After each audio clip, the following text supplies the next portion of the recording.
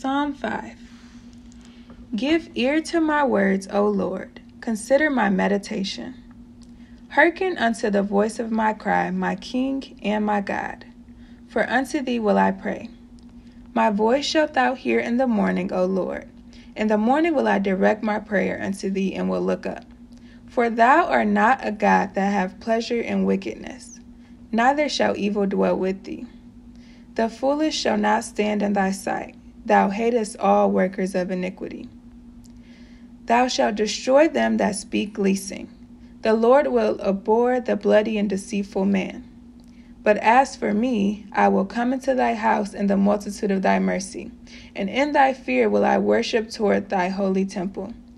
Lead me, O Lord, in thy righteousness because of mine enemies. Make thy way straight before my face. For there is no faithfulness in their mouth. Their inward part is very wickedness. Their throat is an open sepulchre. They flatter with their tongue. Destroy thou them, O God. Let them fall by their own counsels. Cast them out in the multitude of their transgressions. For they have rebelled against thee. But let all those that put their trust in thee rejoice.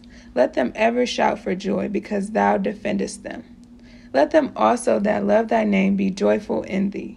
For thou, Lord, will bless the righteous. With favor wilt thou compass him as with a shield.